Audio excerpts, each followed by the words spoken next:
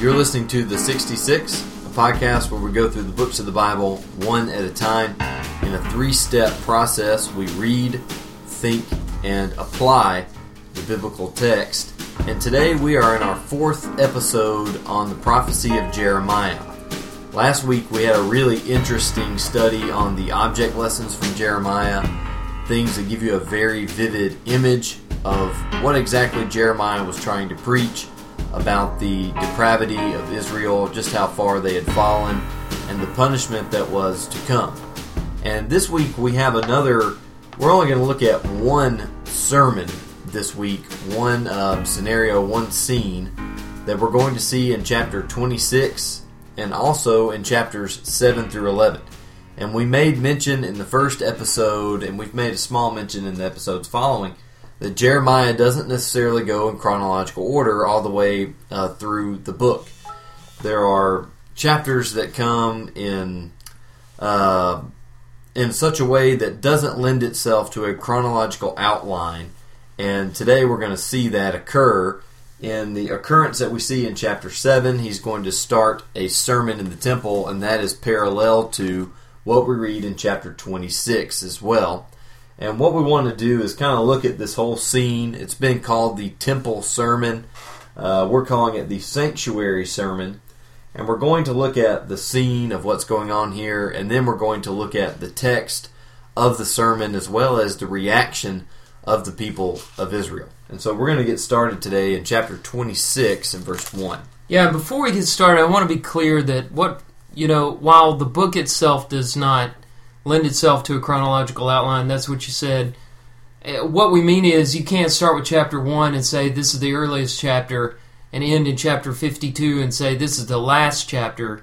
But we are trying on the 66 to put together a somewhat chronological outline of the book of Jeremiah, that being the only way we know how to make sense of the material in an outline form. Right. I mean, like last week was obviously all over the timeline because we tied that together as object lessons. But today we get back on the timeline, and that's why we're skipping around, because we're trying to keep everything that goes together. And I'll show you in a minute how 26 does tie in with chapter 7. But let's begin reading. And another thing I can say about the way we're outlining this is chapters 7 through 11 are the sermon, basically. Chapter 6 is the story behind the sermon. And so we're going to put the sermon in, we're going to plug it in where it goes among the narrative of chapter 26. And chapter 26 begins saying it is in the beginning of the reign of Jehoiakim, son of Josiah, king of Judah. And, when we started this, we started out with the first few verses of the book of Jeremiah and all of those kings that he worked through. And this is the third in the list. We had Josiah, of course, who was a friend of Jeremiah, a contemporary of his. He was cut down way too soon. He was doing good things for the kingdom and listening to the preaching of Jeremiah. And afterwards, his son Jehoahaz was put on the throne. But he was removed immediately, or 3 months after he got to the throne, by Egypt, taken to Egypt where he died. In his place, Jehoiakim reigned, and that's who we're looking at right now. He was the king of Judah, and this word came from the Lord. Now look at verse 2. Thus says the Lord, stand in the court of the Lord's house, and speak to all the cities of Judah that come to worship in the house of the Lord, all the words that I command you to speak to them. Do not hold back a word. Now, just to pause here, compare that with chapter 7, verse 2, which is what we're flipping back and forth to. In chapter 7, verse 2, the Lord says to Jeremiah, stand in the gate of the Lord's house and proclaim this word. So both of these sermons are given on the steps of the temple, as it were, and so we tie them together as the same thing. That's why we're looking at 26 and chapter 7 in the same way. The time in which they are set, at the beginning of the reign of Jehoiakim, maybe his first year, maybe just early in his reign. And then both of them are commissioned at the steps of the temple. He was supposed to give it in that specific place, and it's obvious why. I think people were coming to worship there. There was the symbol of the temple there, and we'll see an argument that's made in a moment that he is going to refute. But let's look at verse 3. It may be that they will listen and everyone turn from his evil way, that I, this is God speaking, may relent of the disaster that I intend to do to them because of their evil deeds. So again, you see the mercy of God in this book full of wrath. It's just amazing to see that he's giving them another opportunity after all that they have done to amend their ways. In other words, repent of what they had done. Now flip back to chapter 7 and we start to get the sermon. I'm going to just summarize it as quickly as I can. In verse 3, you have this repetition of what had been commissioned. Jeremiah says, "Thus says the Lord of hosts, the God of Israel, amend your ways and your deeds, and I will let you dwell in this place." And then in verse 8 he says, "Behold, you trust in deceptive words to no avail. Will you steal, murder, commit adultery, swear falsely, make offerings to Baal, and go after other gods that you have not known, and then come and stand before me in this house, which is called by my name, and say, 'We are delivered,' only to go on doing all these abominations? Has this house, which is called by my name, become a den of robbers in your eyes? Behold, I myself have seen it, declares the Lord. Go now to my place that was in Shiloh, where I made my name dwell at first, and see what I did to it because of the evil of my people Israel." This is the argument that I was referring to. I skipped a verse up there in verse 4 where he says the deceptive words are, "The temple of the Lord, the temple of the Lord, the temple of the Lord." Evidently, Right. The critics of Jeremiah were saying there's no way God will destroy his temple. His temple is holy. It is his dwelling place. As long as we live around this temple, we can do whatever we want and nothing's going to happen to us.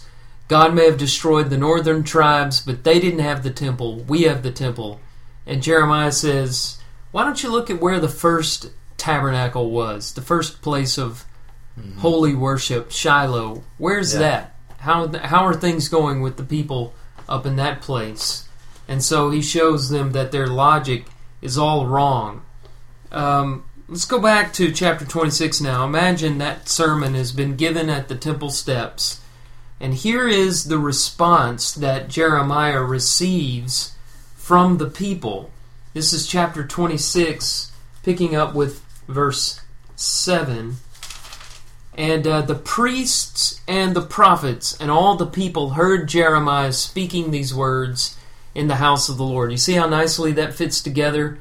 God says, go preach, and then we read what he preached, and we go back to chapter 26, and it says they heard him speaking those in the house of the Lord. And when Jeremiah had finished speaking all that the Lord had commanded him to speak to all the people, then the priests and the prophets and all the people laid hold of him, saying, "You shall die. Why have you prophesied in the name of the Lord, saying, 'This house shall be like Shiloh'?" That's exactly what we read in chapter 7. "And this city shall be desolate without inhabitant." And all the people gathered around Jeremiah in the house of the Lord. So you have the accusations made, and they're made sadly by the priests and the prophets. So the officials of Judah gather together. They come up to the new gate of the house of the Lord. That's where decisions were made. It's kind of like the courthouse. Mm-hmm. And verse 11 says, the priests and the prophets said to the officials, and these officials are like representatives of the king, I take it. That's how I distinguish them from the priests and the prophets. The priests and the prophets were the holy men or the religious establishment of the city. The officials were like the political leaders of the city, the judges and... Yeah, verse 10 says they came up from the king's house to the house of the Lord. So they were in the king's house. So I think that idea of them being with the king is definitely evidence there in verse 10. So they want to address this charge that Jeremiah needs to be put to death. And in verse 12, Jeremiah makes his defense. "The Lord sent me to prophesy against this house and the city all the words that you have heard. Now, therefore, mend your ways and your deeds." He just repeats the sermon again. "And obey the voice of the Lord your God, and the Lord will relent of the disaster that he has pronounced against you. But as for me, behold, I am in your hands.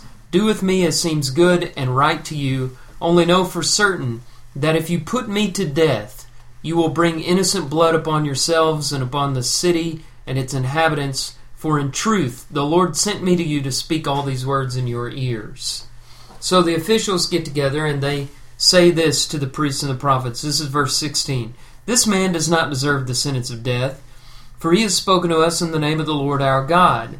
And certain of the elders of the land arose and spoke to all the assembled people, saying, "Micah of Moresheth prophesied in the days of Hezekiah king of Judah, and said to all the people of Judah, Thus says the Lord of hosts, Zion shall be plowed as a field, Jerusalem shall become a heap of ruins, and the mountain of the house a wooded height.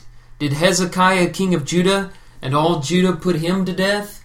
Did he not fear the Lord and entreat the favor of the Lord? And did not the Lord relent of the disaster that he had pronounced against them? But we are about to bring great disaster upon ourselves." So, this is the official's decision. And after that, you have something we're not sure about. I mean, either this is a response to the officials, another story that is recalled like the one about Micah the prophet, or it is something that actually happened. I'm not sure. I think that it's kind of the accusers bringing up another story about another prophet. But verse 20 tells us about this prophet Uriah, son of Shemaiah from Kiriath Jearim. He prophesied against the city and this land in words like those of Jeremiah. And when King Jehoiakim with all his warriors and all the officials heard his words, the king sought to put him to death, but when Uriah heard of it, he was afraid and fled and escaped to Egypt. Then King Jehoiakim sent to Egypt certain men, Elnathan, son of Akbar, and others with him, and they took Uriah from Egypt and brought him to King Jehoiakim, who struck him down with the sword and dumped his dead body into the burial place of the common people. Now, I lean towards this being, well, I'm not sure where I am. It sounds like maybe something the accusers bring up as a counterpoint to the story the officials remembered about Micah, which seems to get Jeremiah off the hook. They say, well, we've killed prophets before, and this is what we're wanting to do again. But since this is early in the reign of Jehoiakim, and Jehoiakim is the one who kills this guy, it could be inserted here into the narrative to tell us how dangerous things really were for Jeremiah. Right. I'm more inclined to lean in that direction rather than this being a response from the people, because usually, anytime in Hebrew you've got, it's usually pretty plain when someone else starts talking. Say, and he said, or and they said, or we said, I said, whatever. Well, and so, not in Jeremiah, though. There's an example I'll bring up later in this lesson where it's really hard to tell who's talking, but okay. I'm following you. So I just think here in this kind of exchange between a group of people and the officials that you would have some sort of marker of and they said, or they replied, or they returned, because then also in verse 24, it just says, but the hand of Ahikam the son of Shaphan was with Jeremiah. So then we could make all the same arguments for verse 24 that we make for verse 20, that this is a response from the people. Right, and we wouldn't take it that way. Right. So, yeah. But so your position, you think this is something that happened like right around the time of Jeremiah to illustrate to us how dangerous things were for prophets in general. Right, and also within that, I think you can kind of see what kind of king Jehoiakim is also. And if you want to, he's a bad guy. Yeah, Hezekiah fears the Lord and says, we need to change our ways. Jehoiakim just kills the prophet. And if you live in an area that's ruled by monarchs, don't name your kid Uriah. Just seems like a bad idea. Yeah. Reading some of these Bible stories, David killed Uriah. Yeah. Jehoiakim killed Uriah. Just not, pick a new name. Yeah, let's not go with Uriah. But one thing I'll bring out here. So we have the reaction here, and we have this part of the sermon that we've read. There's really not a good way to tell. From chapter 7 through 11 is really what we're going to use, or what we're going to call the temple sermon or this sanctuary sermon, as we've called it. All these things can go together as this sermon. There's really no way to tell exactly how much of that was delivered. If we're looking at before the trial and after right. the trial, yeah. 26 is kind of the historical narrative of what happened. 7 through 11 is like the text of the sermon, and we don't know how much of 7 through 11 will fit in right there between verses 6 and 7 of 26. It's very possible, though, that the full content of 7 through 11 was delivered. It's also possible that portions of it were delivered. There's really no exact scientific way, I guess, of proving one way or the other. But just know that it's possible that this entire sermon that we're about to go through, and you've got some verses for us to look at to kind of sum up the message here, but it's possible that they had heard every last bit of this sermon that we're about to discuss here. Prior to the priests and prophets trying to put him to death. Right. Yeah. Well, that's one way of looking at it, and I agree with you that that's possible. But I also see something interesting, an interesting shift in chapter 7 that appears to come after the trial and the rejection of the people, the rejection of Jeremiah's message. And it appears to comprise a response from God. The Lord says, because everything from 7:16 on is the Lord responding to Jeremiah about the people's rejection of this message. Look at verse 16, for example. As for you, do not pray for this people, or lift up a cry or prayer for them, and do not intercede with me, for I will not hear you.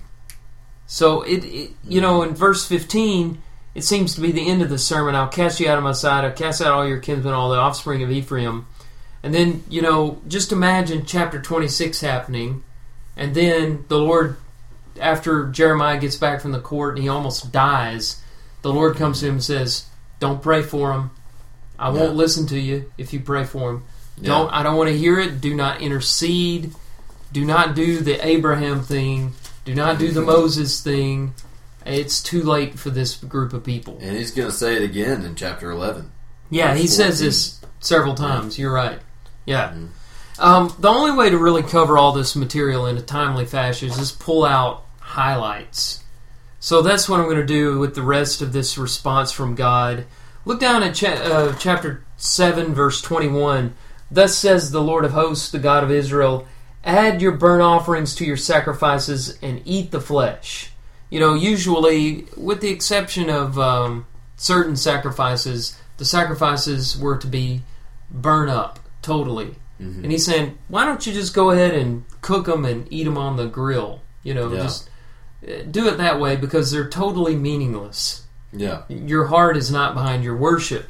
Right. For in the day that I brought them out of the land of Egypt, I did not speak to your fathers or command them concerning burnt offerings and sacrifices. Now, of course, in the law of Moses, that came later, but the day they came out, he wasn't concerned so much about sacrifice as he was obedience. Right. He said, this is the command that I gave them. Obey my voice, and I will be your God, and you shall be my people, and walk in all the way that I command you, that it may be well with you. I thought that was an interesting highlight. Let's go to chapter 8. Chapter 8, verse 6, the Lord said, I have paid attention and listened, but they have not spoken rightly. No man relents of his evil, saying, what have I done? Everyone turns to his own course like a horse plunging headlong into battle. Even the stork in the heavens knows her times, and the turtle dove, swallow, and crane keep the time of their coming, but my people do not know the rules of the Lord. How can you say, we are wise, and the law of the Lord is with us? But behold, the lying pen of the scribes has made it into a lie. I just like the poetry of that, and it also brings out another theme that's reiterated many, many times in this sermon, the lying pen of the scribes. Right. What is it that they repeated? And this is in Jeremiah a lot, where something is said 3 times. I think we've seen, and this is in the sermon too, but we've seen it before in chapter 6. Peace, peace. Right. And here, we saw we have the temple, we have the temple, we have the temple. Mm-hmm. And that's a lie. And the Lord wants to make that very clear. Now, I was talking about how it's unclear sometimes of Jeremiah who is speaking. When you get to the end of chapter 8, that's one of those cases. Because it seems like after hearing this response of God, Jeremiah has a very visceral reaction. Verse 18 of chapter 8, he says, "My joy is gone, grief is upon me, my heart is sick within me. Behold the cry of the daughter of my people from the length and breadth of the land." It's like he's looking out into the future and he sees all the devastation that is coming. Mm-hmm. And that is what he's weeping about, not the present time. Right. And then it seems that he is imagining the people speaking in this next line in verse 19. "Is the Lord not in Zion? Is her king not in her?" So it seems like that's something that Judah is saying. And then you have God talking. "Why have they provoked me to anger with their carved images and with their foreign idols?" And then back to the people. "The harvest is past, the summer is ended, and we are not saved." And then Jeremiah, verse 21. "For the wound of the daughter of my people is my heart wounded. I mourn, and dismay has taken hold on me. Is there no balm in Gilead? Is there no physician there? Why then has the health of the daughter of my people not been restored?" And I think this flows well into chapter 9. "Oh, that my head were waters and my eyes a fountain of tears, that I might weep day and night for the slain of the daughter of my people." And this is why Jeremiah is called the weeping prophet. Mm-hmm. These verses here are a good example of that. So that's the only way I can make any sense of the end of chapter 8 is to imagine different speakers there, despite the fact that it doesn't say, "and God said," and then Judah said. Maybe all of this is in Jeremiah's imagination or in his sermon or his speech, but you have to assign different speakers to it for it to make any sense. And there are quotation marks in my translation that kind of help with that, but it's still a little difficult to work out. I found this next part in chapter 9 interesting also, verses 2 through 6. "Oh, that I had in the desert a traveler's lodging place, that I might leave my people and go away from them." This is Jeremiah talking. "For they are all adulterers, a company of treacherous men. They bend their tongue like a bow. Falsehood and truth has grown strong in the land, and they proceed from evil to evil, and they do not know me, declares the Lord. Let everyone be aware of his neighbor, and put no trust in any brother, for every brother is a deceiver, and every neighbor goes about as a slanderer. Everyone deceives his neighbor, and no one speaks the truth. They have taught their tongue to speak lies. They weary themselves committing iniquity, heaping oppression upon oppression, and deceit upon deceit. They refuse to know me, declares the Lord." It's Jeremiah and the Lord are so close that one speaks for the other. He says declares the Lord a couple of times here, but these are Jeremiah's thoughts, but they are self-same with the Lord's thoughts. And that's why I found that compelling in chapter 9. And I think that kind of answers some of these things. Well, who's talking here, Jeremiah or God? We mentioned that a while back. Was in our second episode, I believe. We were trying to figure out if God was saying he was upset or if Jeremiah was saying he's upset. And I think, with some of these things like you mentioned at the end of chapter 8, who's talking or who's saying what or this and that and the other. Is it Jeremiah or is it God? I think what you just mentioned kind of makes that kind of really a non-issue. Is it God? Is it Jeremiah? Well, we don't really know, but it doesn't matter. That's... Except for clarity of understanding Jeremiah's... What Jeremiah is saying, it doesn't. There are some points where the people are speaking where I think it's really important to identify that so you don't get that confused with the righteous speech of Jeremiah and God. Right. When it's between Jeremiah or the Lord, it really doesn't matter. But between Jeremiah and Jehoiakim, or between Jeremiah and the people, it matters big time to the understanding. Let's go over to chapter 10. It begins with and I love this in the prophets. You see it in Isaiah a lot. You see it in Jeremiah. This mockery of idol worship. Mm-hmm. Hear the word that the Lord speaks to you, O house of Israel. Thus says the Lord, learn not the way of the nations, nor be dismayed at the signs of the heavens, because the nations are dismayed at them. For the customs of the people are vanity. A tree from the forest is cut down and worked with an axe by the hands of a craftsman. They decorate it with silver and gold. They fasten it with hammer and nails so that it cannot move. Their idols are like scarecrows in a cucumber field. That's one image that's going to stay with me. Yeah. You know, it's just a good one. And they cannot speak. They have to be carried, for they cannot walk. Do not be afraid of them, for they cannot do evil. Neither is it in them to do good. There is none like you, O Lord.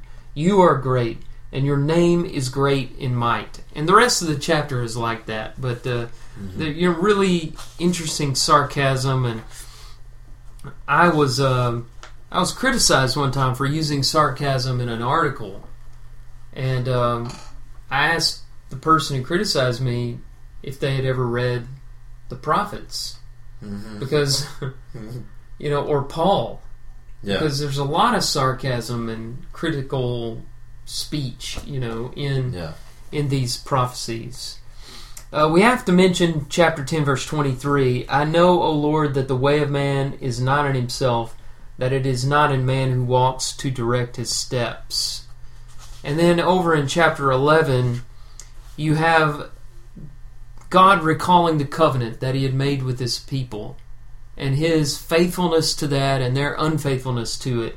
Hear the words of the covenant and speak to the men of Judah and the inhabitants of Jerusalem. You shall say to them, thus says the Lord, the God of Israel, cursed be the man who does not hear the words of this covenant, that I commanded your fathers when I brought them out of the land of Egypt, from the iron furnace, saying, listen to my voice and do all that I command you. So shall you be my people, and I will be your God, that I may confirm the oath that I swore to your fathers, to give them a land flowing with milk and honey as it is this day. Then I answered, so be it, Lord. And then, you know, the chapter ends with this beautiful statement of faithfulness on the part of Jeremiah. He says, I was like a gentle lamb led to the slaughter. I did not know it was against me they devised schemes, saying, let us destroy the tree with its fruit. Let us cut him off from the land of the living, that his name may be remembered no more. But, O Lord of hosts, who judges righteously, who tests the heart and the mind, let me see your vengeance upon them, for to you have I committed my cause. And we'll stop the reading there with that statement of loyalty from Jeremiah to the Lord. And we'll see, we've already seen his testing. We'll see many more examples that are yet to come.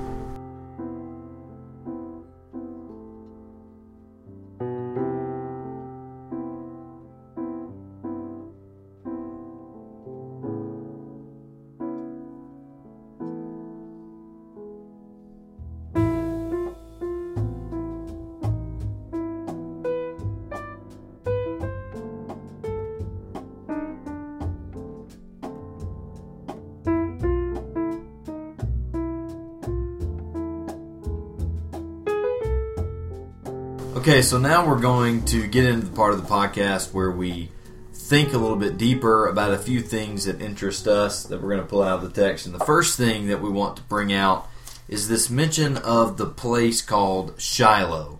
That God refers, he says, remember the place Shiloh. Pretty much asks them, do you remember what's going on? What happened to the place? You read this in verse 12 of chapter 7.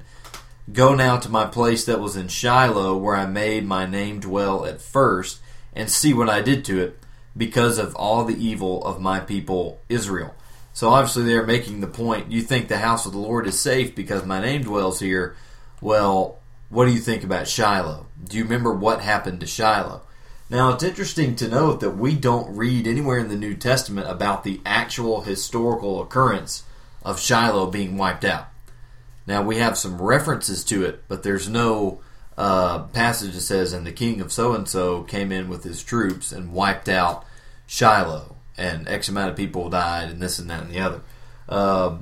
We do have some records here. Have you mentioned, like the history of Shiloh? Shiloh, Joshua 18:1 and 1 Samuel 1:3. I was getting there. Mention it as the resting place of the ark. Yeah, I mean, it was basically just the first place where they had the ark and the tabernacle, the first major place of worship that the people traveled to celebrate the big holy days. And this, like you said, goes all in the Promised Land, and this goes all the way back to Joshua. Yeah, Joshua 18:1. The whole congregation of the people of Israel assembled at Shiloh and set up the tent of meeting there. This is where the Ark of the Covenant would have been. And the Ark of the Covenant at the time was where the name of God was, I guess, in the terms that we're talking about here. His presence dwelt between the cherubim on the mercy seat. Right. Right. And so that was the thing. They had to make sure they had that in battle. When that was taken from them, it was a horrible thing. Well, and I think that's what he's referring to here is what you just said, which is 1 Samuel chapter 4, I think, where, like you said, you were saying that there's no place where we read about how Shiloh was just destroyed. I don't think it ever had a bullseye on it because it wasn't until David solidified Israel and built the capital in Jerusalem that nations started taking Israel seriously and had places to bomb. Yeah. They didn't have bombs, but to attack and siege and do all of that. And so it didn't get destroyed in that fashion, but all this horrible stuff happened in 1 Samuel 4 where the ark was stolen by the Philistines, right. And then the Philistines had some bad times with the ark, so they tried to return it. Then some guys, then Eli was at Shiloh when he heard that the ark had been stolen. He fell backwards and broke his neck, and then some men. This wasn't at Shiloh, but it was because of Shiloh that these men looked into the ark and died of a plague. And so the Lord was not afraid to let the Ark of the Covenant be captured, was not afraid to allow Eli to die in the fashion he died, was not afraid to allow the Philistines to win a battle, for a large population of his people to be destroyed by a plague because of the way they mishandled the ark. Right. That has to be the kind of thing that he's referencing when he says, "Do you remember what I did at Shiloh?" Yeah. Now we do have Psalm 78:60 also, along with these passages in Jeremiah, records God's, I guess, abandonment, really, of the city, for lack of a better term. But I was wondering if you'd heard anything about this commentary I've been reading. Some archaeological evidence that indicates that the Philistines actually carried out the destruction of Shiloh in 1050 BC. Have you heard anything on that or any? No. That's the first I've ever heard of it. I'm not surprised because when Shiloh was in operation, the Philistines were the main enemy. Mm-hmm. So it makes perfect sense. They were the ones that took the ark. Yeah. In 1 Samuel chapter 4. So they were the thorn in their sides. Until David and Solomon, right? Saul, David, and Solomon, they kind of struck a fatal blow to the Philistines. Right, and the point here being, Shiloh is just very interesting from what it was. 1 Samuel chapter 1 verse 3 that we mentioned talks about the high priests. That includes Phinehas and some of the other men you mentioned earlier. They go up to the place of the Lord at Shiloh to offer sacrifices. So that is, I guess, if there was a temple back in 1 Samuel time, it was represented by the ark, which would have been at Shiloh. It's a proto-Jerusalem. Right. And, it was in the north, which is gone by this point. Right. What happened is that the kingdom was divided due to the sins of Solomon's son Rehoboam and the sins of his father Solomon also. Right. When the kingdom was divided, the 10 tribes went with Israel in the north, and 2 tribes stayed in the south with Judah, which is all that's left at this point in Jeremiah. Well, the disadvantage that Jeroboam, who was the new king of the northern kingdoms, had was he didn't have the temple. So he created these places of worship, but he did it, they were idol worship. They weren't true worship. Mm-hmm. So in order to illustrate this to the people of Jeremiah, God had to find a place of worship in the north that had been destroyed by the Assyrians, and it had to be a place of true worship. Right. And the only real candidate for that was Shiloh. I guess there were some others like Gilgal, which I don't know. I need to check my map. Gilgal may have been in the south as well. Most of the places were in the south. I think Gilgal was in the south, actually. Ramah, south. Anathoth, south. So Shiloh was one of the rare places of worship in the north. And it was important to point that out because it reminded them not only of Shiloh, but of the whole 10 tribes that were just gone. Right. They call them the lost 10 tribes of Israel. They never made it back. They were assimilated into the population of other captive people and eventually became the Samaritans, who were hated by the Jews. Right. And so that's the point that is being made here. Don't hide behind the temple, because God's not afraid to bring destruction even upon His own holy places to punish His people. Yeah, what the things that made that place holy have now, it's been defiled. And that's the whole point of what he's talking about. Yeah. Starting there, you've defiled the place, it's not holy anymore, so I'm going to just get rid of it. Yeah. Similar to the whole illustration of his people. They're not holy anymore, let's get rid of them. Salt has lost its saltiness. Now, the next thing I want to ask you about is in verse 11. We mentioned this in our little break we took in between.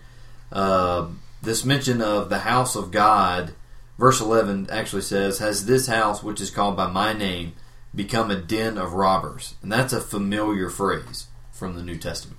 Yeah, we know it from Jesus' cleansing of the temple the second time, not the occurrence in John chapter 2, but he quotes this passage from Matthew 21, in Matthew 21 verse 13, in Mark's account, Mark 11 verse 17. And, this is one case where the quotation really fits the original context nicely. Jesus quoted this knowing the kind of corruption that had occurred in Solomon's temple. Now he's in the temple that had been constructed by Zerubbabel and then added on to by Herod the Great. And he is in that temple, the second temple. Some people refer to it as third temple because of the remodeling that Herod did. And he's in that temple and he's cleaning it out, and he's saying this is as bad as it was in the days of Jeremiah. He's acting as Jeremiah. Jeremiah, this is a part of a sermon that Jeremiah gave in the temple or on the steps of the temple, and Jesus is preaching in the temple. So I think it's really interesting how it dovetails together in that way. Yeah, there's a lot of interesting symmetry there between their message and then also their historical context.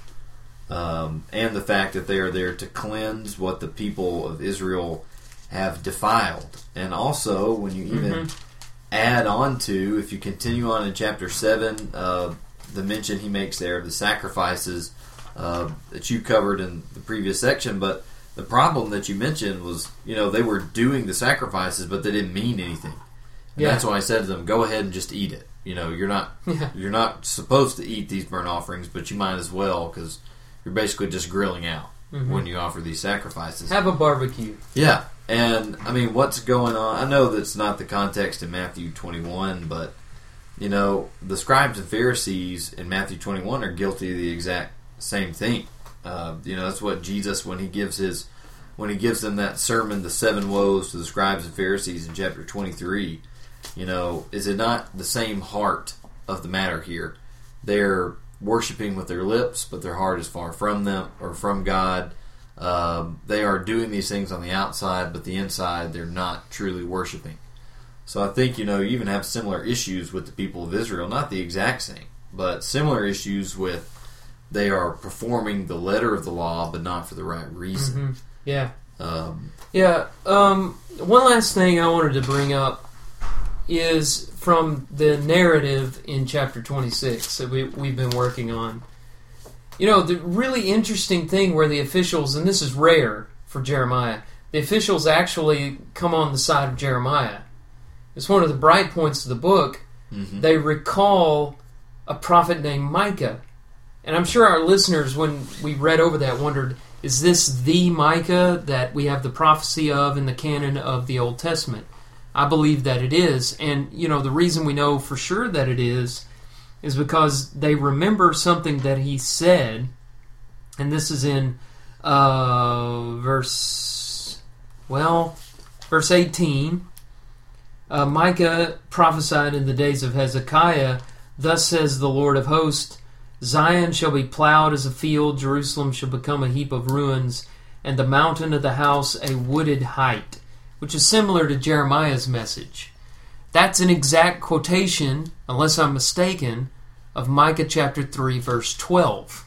So, we know this is the Micah of the Old Testament canon, and he lived about 100 years before Jeremiah, but some had recalled the prophecy. And I'm told that this is the only occasion in which a prophet is quoted within prophecy. In other words, Jesus quoted the prophets quite often, the apostles quoted the prophets. Maybe you'll have some quotations of prophets over in the books of history of the Old Testament, but this is the only time when a prophet quotes a prophet. Right here in Jeremiah 26:18. And that's significant because, you're weighing the scriptures and you're looking at the books of scriptures and you're seeing, do they regard one another as scripture? I think that's as important as asking, did the people of the time regard it as scripture? Mm-hmm. I'm reminded of Peter, talking about Paul's writings in 2 Peter 3:15. He refers to Paul's writings as scripture. That's kind of the same thing that we're seeing here when Jeremiah, he's in the story, the officials are quoting it, but Jeremiah wrote this down. Mm-hmm. And he's quoting Micah as scripture. So it's really significant and important for us to notice that. Not to mention just interesting to point out. I just want to bring this up. I probably shouldn't, but I'm going to ask anyway. John the Baptist. Okay. Do we count John the Baptist as a prophet? Yeah, this definitely. Really doesn't matter at all, but yeah, it does. John the Baptist quotes Isaiah in John 1:23. So there's a prophet quoting another prophet. I don't know if that's... Yeah, but it's in the New Testament. Yeah, right. You're right. I think that's not prophecy. That's in the gospel. Yeah. That's the gospel. I'm talking in terms of... We can give it a loophole there. Well, yeah, Jesus was a prophet. Yeah, that's right. So what I meant was, when I said prophecy... The book of prophecy is the only... Yeah, I meant the genre of literature. Got it. Okay, so Andrew, the Old Testament is broken up into different literary styles. Different styles. Are you going to... Yes. Oh, great. No. I hope none of my teachers from... No, I'm not going to ask you. I thought I might educate 5 styles. you on this. Prophecy is definitely one of them. Yeah. Very good. We have history. Yes. Prophecy. Wisdom. No. Wisdom, that's poetry. One of the big... Okay, poetry. Okay, well, I just want poetry and wisdom. Same. All that stuff's in with wisdom. And you got the history, Pentateuch or the law. Yeah. Law, history, poetry. History, poetry. Prophecy. And the prophets are divided into 2 parts. Major and minor. Very good, Andrew. Yeah. Nailed it. That's a 90. But that's what I meant is in those 17 books of prophecy, the major prophets and minor prophets, there's only one time where now they'll quote law, they'll quote the law of Moses or maybe a history book. But this is the only time that they quote themselves. Right. And the reason that that's rare is because many of them were contemporaries. Like Daniel, we talked about how Daniel, Jeremiah, and Ezekiel all lived during the same time. Right. So they didn't have access to one another's work. Hmm. But Micah preceded Jeremiah by 100 years, so he had access to Micah. That about does it for Think, and we got a lot of practical applications, so we want to save some time for that. Let's take a little break. We'll be right back.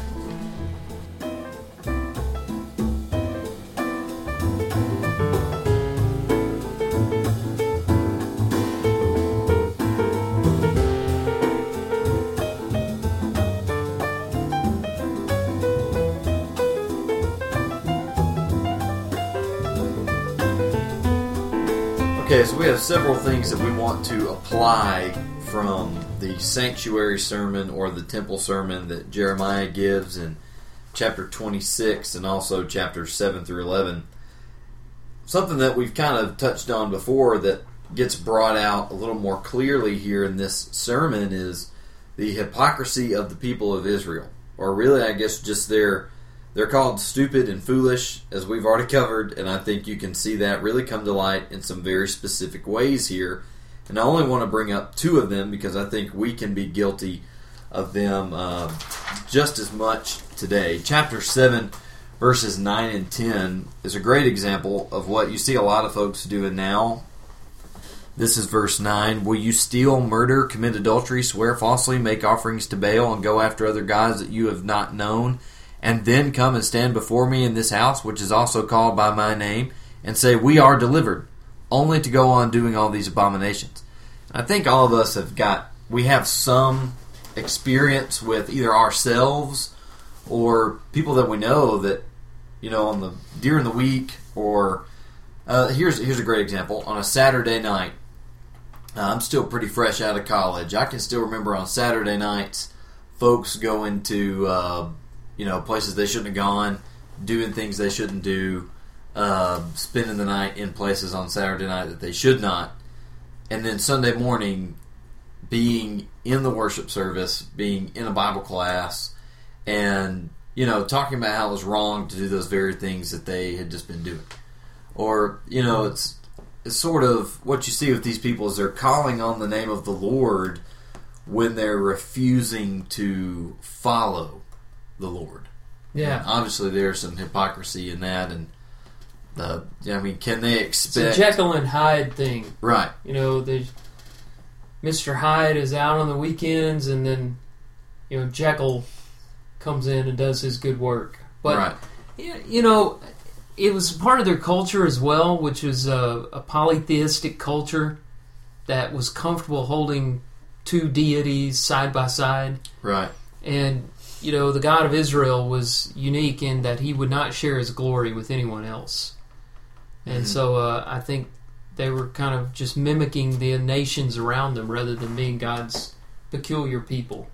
Right. And I think obviously the application that comes to us right now is, if we want to be able to if we want to be able to stand in the house of God, which we read in Corinthians, our temple or our body is a temple of the living God. The church is the body of Christ. If we want to be able to stand within those things and say we are delivered, just like the Israelites make the claim in verse 10, then we're going to have to make sure that we are following God. There's going to have to be a type of true discipleship, not one just on the surface, not one just on certain days, but something that really permeates every part of our life, and it's something that we are, not something that we do. Certainly we could spend a lot more time talking about that, but I'll move on to the next point of hypocrisy that you see with the Israelites here. Verse 8 of chapter 8. How can you say, we are wise and the law of the Lord is with us, but behold, the lying pen of the scribes has made it into a lie? There's a couple things here that we could get into, such as, what's going on with the scribes? Are they corrupting the word of God? But rather than get into all that, I want to look at the point of these people are saying the law of the Lord is with us, but they don't even know what the law of the Lord is. Yeah. And I think, that can be a really easy thing for us to fall into as well. So many times we feel so very confident in the beliefs that we have, but a lot of times we don't weigh those beliefs against Scripture. There'll be things that we have been taught since we were young. There'll be things that make sense in our head. They kind of fit into the scheme of morality or of righteousness or truth, or whatever that we have. But we never really weigh them according to Scripture. And, everybody thinks that they are not guilty of this. But I think we all need to be very careful to be fair-minded and approaching Scripture with an attitude of, being there to learn what the Bible has to say, not just to prove everything that we think. Yeah, and you think about how easy it was for them to defend I'm talking about these lying scribes to defend their position. Because what was their position? The Lord will bring peace. The temple is holy. The Lord will protect His holy temple. The Lord will not allow harm to come to His people. The Lord's people are special. Now, could we find a proof text for all of those positions in the Old Testament scriptures? Oh, certainly. Definitely could, and that's what they were doing. We do the same thing today. We decide what we want to be the case, then we go and find something out of context or that doesn't apply to the particular thing we're in, and we'll throw that out as our proof text. Mm-hmm. And, it's hypocrisy. And I love how both of these examples we found start with the phrase, how can you say? Because that's what hypocrisy is. How can you say? Right. Hypocrisy is two disparate things held side by side. How can these two things be together? They can't. That's the understood answer to that. Right. I certainly think we can learn a lot from the hypocrisy of Israel and the things that they were doing with the Word of God and with God Himself. Here's another point that's kind of, I guess it's not really easy to think about or very pleasant to think about, is God's attitude towards His people that we see in chapter 7, verse 16 and 11, verse 14. They both say the same thing. So I'll just read verse 7, verse 16. Chapter 7, and verse 16. This is God talking to Jeremiah. As for you, do not pray for this people, or lift up a cry or prayer for them, and do not intercede with me, for I will not hear you. Mm-hmm. Now, here again, you can imagine some of the prophets and priests, proof texting and saying, oh, well, God always hears His people. God never leaves, never forsakes His people. He will always hear our prayer. And now here's God telling Jeremiah, look, don't pray for them, because I'm not going to hear it. Yeah. I don't want to hear it. And to me, that's very surprising. It's shocking that God would say, I don't even want you to pray that these people will turn their hearts away from the idols and turn to me. Well, I don't know if that's what He was saying. I think He was saying, don't pray for me to save them without their repenting. Okay. Because if He was saying don't pray for them to repent, that goes against the basic premise of the sermon, which is amend your ways. Right, that makes a lot more sense.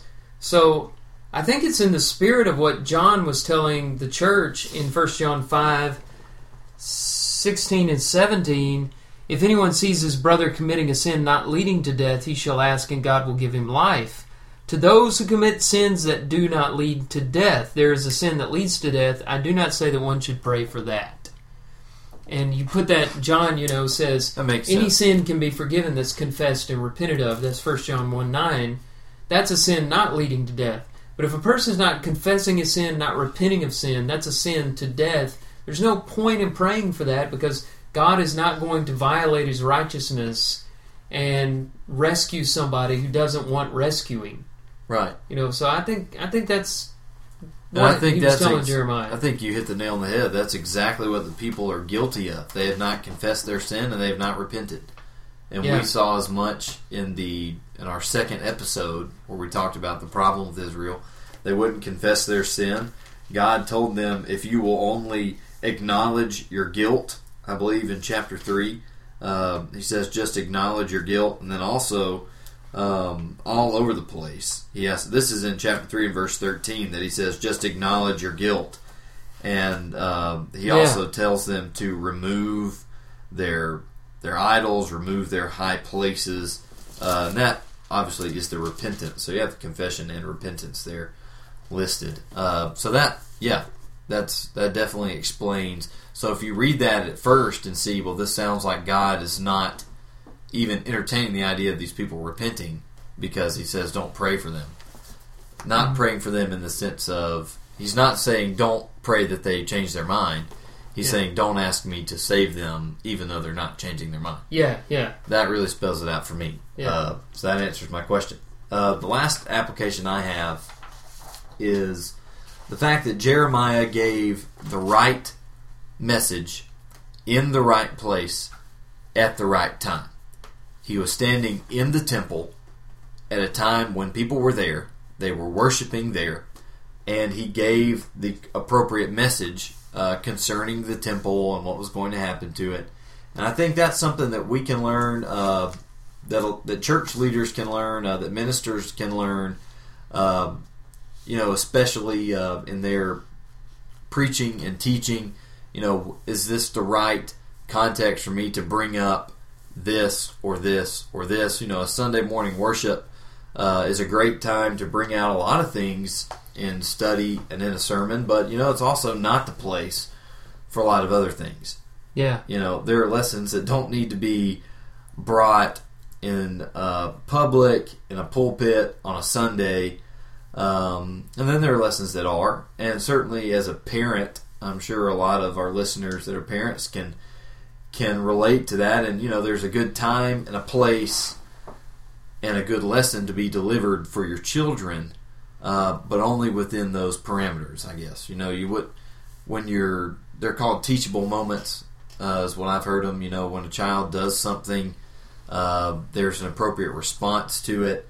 Obviously, sometimes it's more appropriate to wait until you're in private to approach your child about this or that or the other and discuss it with them. Other times, it's more appropriate to do it in public. I think the point of whether, rather than discussing the ins and outs of when it's appropriate to do this or that, I think it's just worth pointing out here that we should be mindful of making sure that, as we are trying to teach others about Christ, as we are trying to go out and spread the gospel, that we need to be very mindful that we're making sure that we are in the correct place at the correct time with the correct message. Making sure we have all three of those. Yeah, there's another good application for preaching in chapter 26, verse 2, where he tells him to speak the words that I command you to speak. Do not hold back a word. Sometimes when you're in that right place, time, you're saying the right thing, it's easy, it's uncomfortable to say everything. Yeah. And so, the whole book of Jeremiah is full of good tips for preachers. I think that, a good thing for, and it probably is taught in a lot of colleges and preacher training schools, but a good class would be the Jeremiah from the perspective of preaching. I think everything you need to know about preaching, practically speaking, is right here in this book. Oh, yeah. But most of our listeners are not preachers, so we probably need to move on to some other things. I like, while we're in chapter 26, this idea, I'll put it this way, God's mercy is automatic. Look at verse 3. He says, it may be that they will listen and everyone turn from his evil way, that I may relent of the disaster that I intend to do to them because of their evil deeds. I read that to mean, as soon as they change, I'm stopping this. I'm turning this around as soon as they let me turn it around by repenting of their sins. Right. It's not automatic and it's not impersonal and robotic, but it behaves that way. The nature of God behaves in this way because of how infinite all of His attributes are. We're not accustomed to that. We can bend our morality. We can make compromises.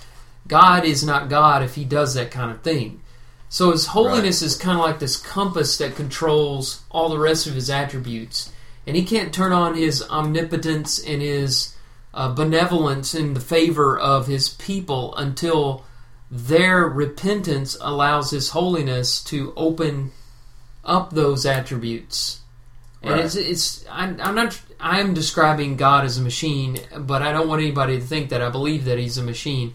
But the way it looks from our limited capacities sometimes is that He is mechanical because He's so infinite in all of these ways. I hope I'm not being disrespectful in the way that I'm describing it, but it's just, there's no question that if they return, He will immediately turn away from those things. Right, I think you can contrast that to where if someone does me wrong, he uses the example of a husband and wife. If a wife cheats on her husband, and she decides to repent of what she's done, the husband's not necessarily going to bring her back. Right. But you contrast that to God with His people, He will automatically, no matter what, if they call on His name out of a pure and righteous heart, repent, acknowledge their guilt, then He's going to take them back. Yeah, and in case of humans, some husbands will and some won't. Right. But God will always behave as God. Right. One last one. I wish I had more time to do this one, but people follow their leaders. In chapter 26, the priests and the prophets and all the people heard Jeremiah speaking. And then in verse 8, the priests, the prophets, and all the people laid hold of him, saying, "You shall die." The people are complicit with the priests and prophets, even though they are dead wrong. They're not doing the right thing. People follow the leader.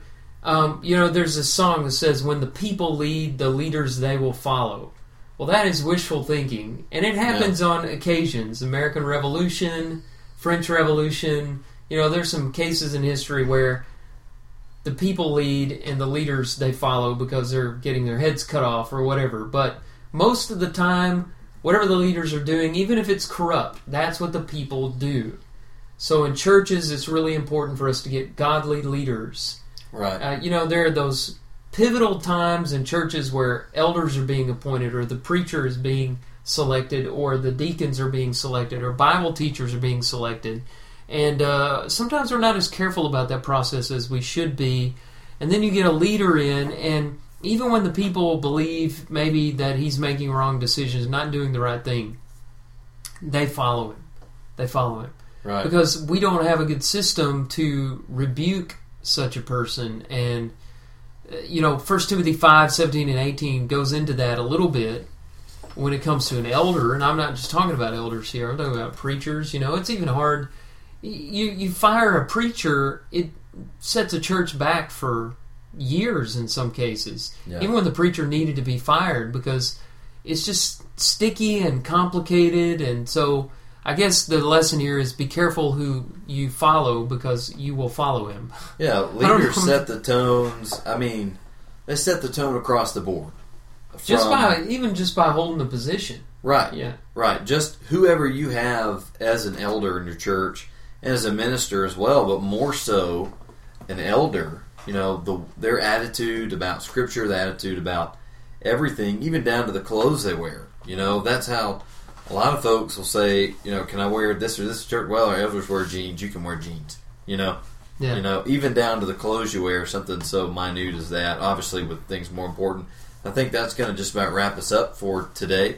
Yeah, we are way out of time. We just noticed it. But we are so grateful to you for tuning in, listening. We're getting a lot of good feedback. And there are a lot of ways to follow us and contact us. Check us out on the web, the66.net, and stay tuned for our next episode coming up next week.